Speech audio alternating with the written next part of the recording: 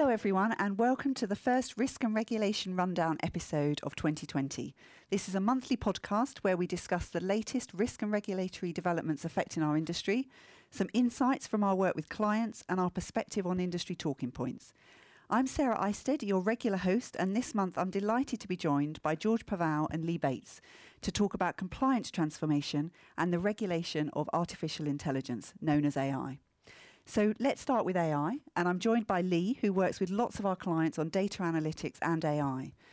So Leigh, we hear a lot about AI and particularly its potential to transform financial services.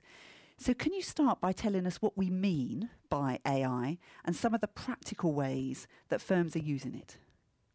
Yeah, of course, Sarah. And first of all, I'm delighted to join you on this podcast. It's a great opportunity to talk about a subject I'm hugely passionate about and privileged to work in. I guess before we get into the detail, let me first share some insights on AI adoption.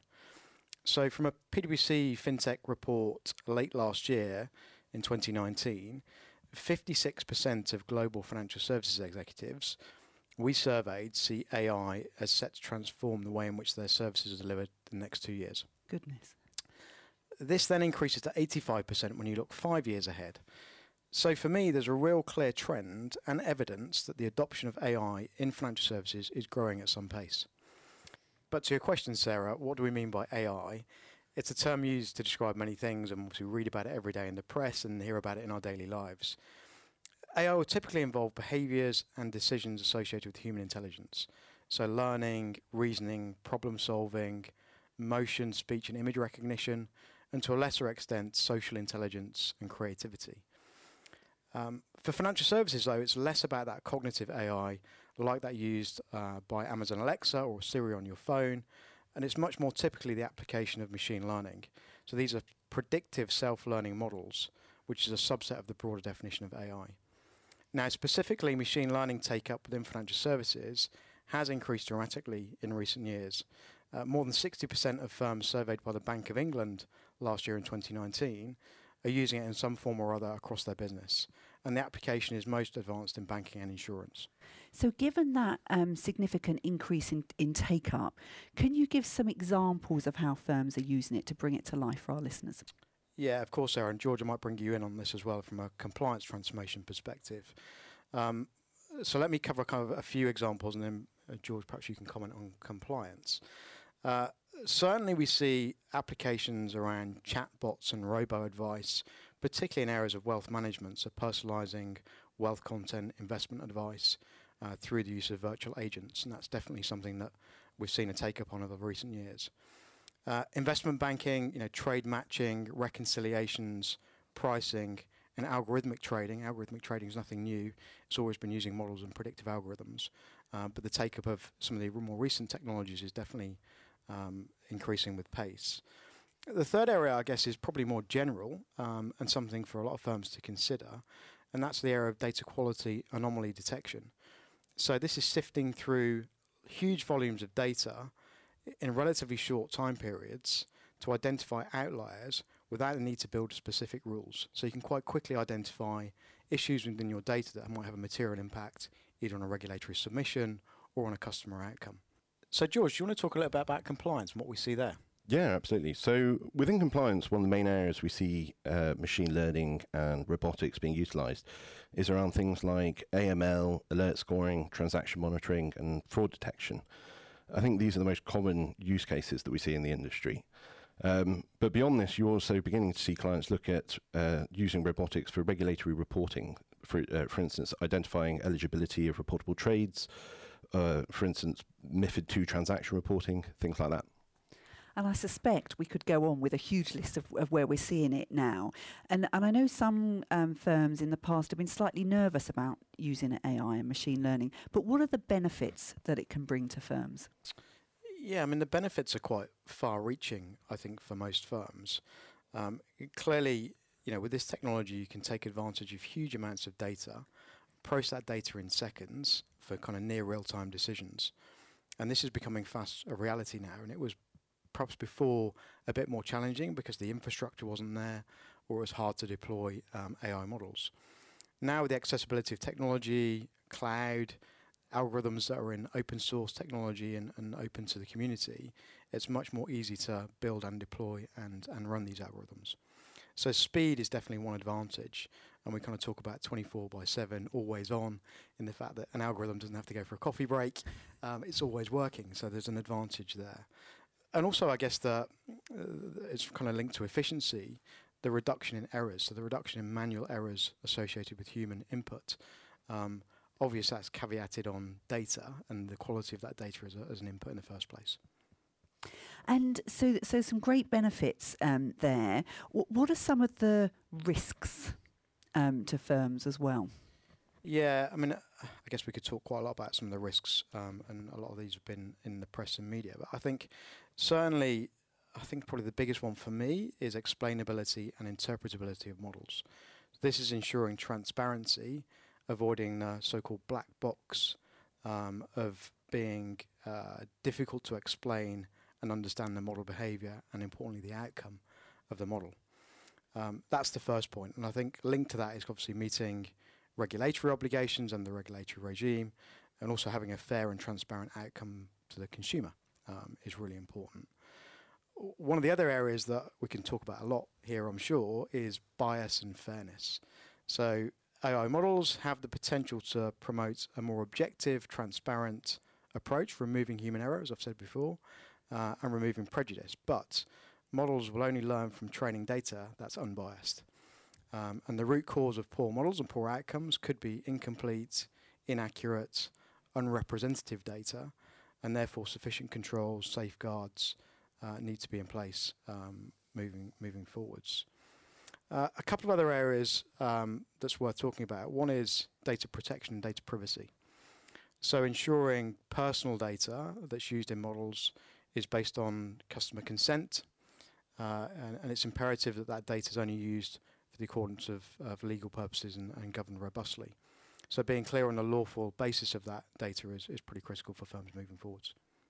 And so some risks there, but key benefits for the firms. What about from a consumer perspective? You touched upon it there in terms of good customer experience. What are the benefits that consumers could get from the use of AI? Yeah, and I think again they're quite far-reaching, and clearly I think one benefit is about streamlining the customer experience and customer journey, particularly accelerating decisions. So applications for loans, for example, can be pre-authorized and go through a much faster process to get the outcome to the client in a much faster time frame.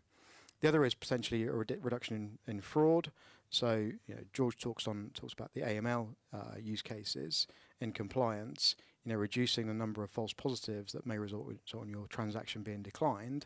That could be reduced through the use of AI. Fantastic. So some great benefits there, which are really exciting, I think, for consumers and firms. Now, in the past, I think some firms have been concerned about where the regulators might be going in terms of their thinking on AI. But I know they're starting to set out their expectations now. So can you tell us a little bit about where the regulators' thinking is? Yeah, that's right, Sarah. I think it's a topic of emerging priorities for regulators, both here in the UK and globally. And we're expecting some important developments over the course of this year as we start to develop this further in the industry. What we could expect is regulation on AI to take a form of a principles or outcome-based approach. And it's less likely to be prescriptive in terms of the way that the regulation will be prescribed. In the UK, the Bank of England and Financial Conduct Authority have announced they will launch a forum to discuss AI and machine learning, including the right regulatory and supervisory approach to these tools. So we expect this will continue. We do expect that regulators will adopt a technology-neutral position, meaning that firms will be obliged to treat customers fairly, establish the right governance arrangements, manage risks, irrespective of the mechanism that they're providing services to their consumers. But equally, there's likely to be ongoing focus from the regulators on key themes such as explainability, bias, data protection, accountability, and governance that I've talked about before. At a more global level, so a European level, European Commission President has pledged to introduce EU-wide rules to govern the deployment of AI, and there's other international policies being set as well on this topic. So it's an area of focus for both the supervisors and the government, Sarah. Thank you, Leigh. And your point about the regulators using a principles-based approach is something that we talked about in the last episode of our podcast with Connor, where we were talking about the future of regulation in general, and the regulators looking to take a more principles-based approach. So it's interesting that their approach to technology regulation is following the same path. Now, one of the issues that I know my clients are always interested to talk about is accountability, and particularly with the introduction of the senior managers regime across the industry now. What is the regulator's approach to accountability for technology and AI in particular? So you raise a really interesting point, Sarah. I think individual accountability is clearly central to the regulator's approach here in the UK. And in the context of AI, this brings some unique challenges. For example, who is responsible for a decision? Who's responsible for an action? Who's responsible for the strategy that's set by an AI model? It's a topic that brings many debates with our clients. Absolutely. So in the UK, the regulators are clear that there needs to be a senior level individual accountability in this area, and whereas regulators in other jurisdictions have more of a focus on the firm being accountable.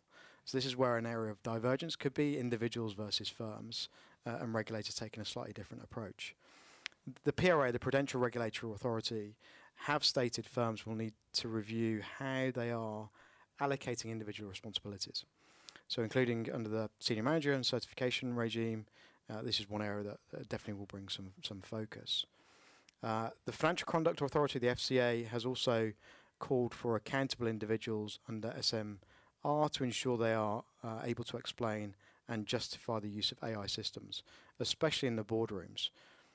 So in practice, this is likely to mean board members and senior manager functions evidencing the explainability of their firm's AI and understanding its involvement with their own businesses and their own functions. So it's clear that regulators expect senior accountability for AI, but from our own PwC research, it suggests that only 34% of UK financial services firms have a C-suite individual responsible for digital innovation, technology, AI, etc., which means there is a gap between regulators' expectations and what is the current reality. Definitely, and 34% is relatively low, actually. So there's clearly some work to be done by firms in terms of the senior individuals thinking through who's going to take responsibility. And you've mentioned a couple of times explainability. And that will be a challenge, I think, for that senior level individual to really be able to evidence how something is explainable and to justify it. So what do you mean by explainability? And then what are some of the challenges in it for firms? Yeah, so let me just take a step back slightly. I think we've talked broadly about accountability of AI-based decisions, but explainability is just as critical, and it relates to how AI systems reach outcomes and how the rationale for these outcomes can be explained, both internally within firms and to your consumers, the end customers of the decision. So better explainability of models should help overcome issues around the black box approach that I mentioned earlier, and really deal with the processes that occur between the initial input, the data inputs, and the output and the decision, and ensure that's understood. Now in the UK, regulators are assessing how firms can balance that trade-off between AI to make effective decisions while also being able to explain those decisions to many stakeholders. And the FCA have signalled that firms should focus on achieving sufficient interpretability, essentially ensuring that there is a compromise where AI is working as intended, but making sure there's sufficient human oversight around it as well. So for me, I think an important note is that degree of explainability. It may differ depending on the particular use case. So if it's affecting a customer outcome, let's say it's a loan decision, you'd expect that explainability to be really transparent and be able to really be clear about how that's made the decision. If it's a back office reconciliation process, you may not need to go to the same degrees of depth. Brilliant. And I just think this is a fascinating topic when you think how far the industry's moved even in the last couple of years. It'd be fascinating to see where the industry is in 2-3 years' time around some of these topics. So thank you, Leigh, for giving us a glimpse as to what the future might start to look like. And on that theme of change, I'm joined now by George, who does a lot of work with clients on helping them transform their compliance functions in particular.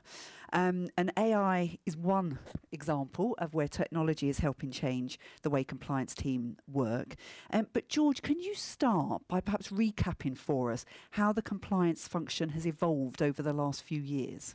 Yeah, absolutely. And thank you, Sarah. I mean, first, just to touch on, I think the ideas that Leigh's covered there are going to be key to how compliance function is managed for firms in the future. As Leigh mentioned, we're already seeing clients looking into how they can automate traditionally highly manual compliance activities, things like using smart bots to provide advisory services, automation and monitoring and surveillance. All of this together raises the question of, much further down the line, could we be looking at fully automated compliance functions? But fascinating concept. But to actually answer your question, to bring us back to the compliance function of today. So I think this is no news to anyone, but the context for all of this is the high pace of regulatory change that we've been seeing fairly continuously since 2007. With the rapidity of new regulations coming into effect, most firms have needed to deploy tactical solutions to get compliant as they need to be. This has naturally led to a significant increase in the size of the compliance function, as organisations have had to rely largely on acquiring appropriately skilled staff to fill the gaps as they come up. And so we've been through that sort of last 12 years now. And you've sort of given a view of where the functions are today. So what are some of the challenges that they're facing then, given that evolution?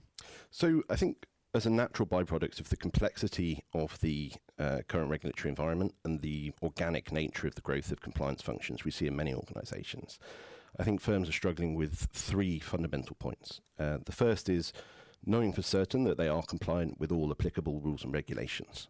The second would be tracking how they're compliant with those. And finally, being able to develop an aggregate view of their compliance risk across their organisation. In light of this, we've seen regulators increasing their focus on the quality of compliance and the management of compliance risk, rather than just the binary view of whether or not a firm is adequately compliant with a given piece of regulation. All of this is, as I'm sure you're fully aware, in the context of an ever-increasing cost pressure on organisations. So we're seeing firms trying to figure out how to do more with less and ensure that they meet their control needs while streamlining their cost base. I suppose some specific challenges we're seeing firms grapple with are how to develop a culture of compliance throughout the organisation, and especially regarding front office ownership of compliance risk. Secondly, developing an integrated compliance framework to help move away from the more siloed operations and bring a more consistent global approach to supporting the business. And finally, how to leverage emerging technologies such as those we've discussed previously, including robotics and AI, as Leigh has covered in some depth, to enhance the quality and consistency of compliance risk management whilst reducing the overall manual effort required. And those challenges are not simple ones to address, and are quite overlapping as well. So how are you seeing firms try to overcome those challenges and move forward? So what we're seeing generally falls into four broad buckets. These would be people and process optimization, organization model and location strategy reviews, technology and data, and finally integration of non-financial risk. So to explain what I mean by those, so the first one, people and process optimization, this really focuses on looking at processes and teams which have been put in place in a tactical way to meet regulatory requirements, some of which may not have been revisited since they were first implemented. And just looking at how we can better set up those processes and how we can better deploy the expertise and capabilities of those teams to deliver the compliance services to the firm. To take an example, we recently were working with a firm looking at their onboarding and KYC processes, and we classified, I think it was about 90% of the time there as non-value adding time. Goodness. Yes. So of that, with just tweaks to how the process worked and how people work together, we're able to release about 20% of the effort involved for people to focus on more value-adding tasks. I'm sure that with the tools and methodologies that Leigh's been covering, much more of that 90% could be freed up in future as well. Secondly, I mentioned organizational models and location strategies. So this won't be a new topic to many of our listeners, I'm certain. But with the fragmented nature of many firms' compliance functions, clients are looking to consolidate their core activities into centralized functions, both to try and get some efficiency out of that centralization, but also, and more importantly, to bring consistency to the compliance framework across the organization. Through that centralization, it does also raise some opportunities for clients to look at moving some of those centralized activities to lower cost locations. Although one thing I think I should mention is with the speed of growth and development of the technological opportunities we've been talking about, some firms are starting to consider skipping that step and moving directly towards automation. That's interesting. And you mentioned the third area being technology as well. So tell us a little bit more about that in a compliance context. Yeah, so I mean, Leigh has already covered in much more depth than I would be able to a lot of the things included in here. But as I mentioned earlier, the emergence of robotics and AI is opening up options for the automation of areas which traditionally have been the purview of kind of detailed compliance specialists. Things like regulatory advice, which can potentially be provided by chatbots, AI dynamically tracking and mapping changes to obligations, policy and control frameworks. And the difficulty with these is once you have put in place all those technological enhancements, how do you realign your organization to best work around them and get the most out of those opportunities? And I think the final point is really the integration of non-financial risk. So a number of firms are continuing to explore this. We've seen clients looking at integrating compliance with financial crime, compliance with operational risk, or in fact all three. I think this is an area that the market is still exploring to understand what the benefits can be brought out of it and how the holistic understanding of non-financial risk across the firm can really enhance management understanding of the risk profile of the organisation as a whole. Fantastic. So some really interesting areas there. I'm assuming that as the compliance functions move forward, the skills that the individuals within those functions need will evolve as well, and therefore there'll be training needs, etc. So how do you see the skills changing?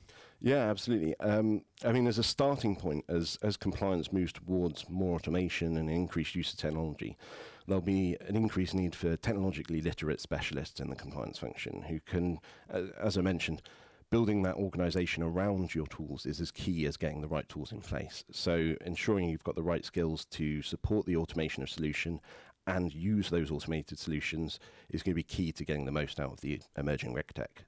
Yeah. Maybe, Sarah, I can just make a point of that, George, because I think, certainly from what I see talking to clients of ours, in the compliance space, there is definitely a trend towards skills around, for example, data analytics, and ensuring that insight can be gleaned not from technologists but from compliance SMEs, compliance professionals, in terms of using some of these tools to derive insights. And that requires a slightly different skill set and training on the latest technologies. It's not necessarily building AI models, but it's certainly deriving value from data through insights.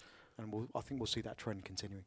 Absolutely, and you mentioned earlier kind of training and awareness side of this, Sarah, and I think there's also a piece within the existing compliance functions to expand on the awareness of compliance officers in how data scientists can be used to get the most out of the information that they have in their systems and the tools that they're bringing to bear on it. So, George, earlier on at the start of the discussion, you talked about a potential vision of a completely robotic compliance function of the future, which may horrify some of our listeners. So, what do you think is a realistic vision for what that compliance function may look like? So I think realistically, you're never going to be able to replace the expertise of skilled compliance officers. What we'd expect is a lot of the more mechanistic activities in compliance being brought together into central hubs and to the extent possible being conducted automatically. The aim of that would be to free up time of the highly skilled compliance officers so that they can direct their efforts more on supporting the business and helping the business to understand how to operate within the bounds of regulation, rather than maybe being a person that tells the business they can't do a thing. I think another angle we need to be aware of is the increasing pace of innovation in products and services. So having staff that have a deep understanding of new and upcoming products, so things like crypto, things like new forms of algo trading, is going to be key to helping the business stay in line with regulation and helping management maintain their understanding of the risk profile as the business continues to evolve.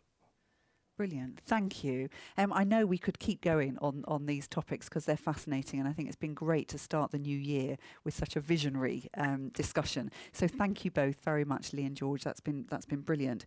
Thank you very much for listening to our podcast. Please don't forget to subscribe to future episodes, and we will be back with another episode next month. Thank you very much for listening.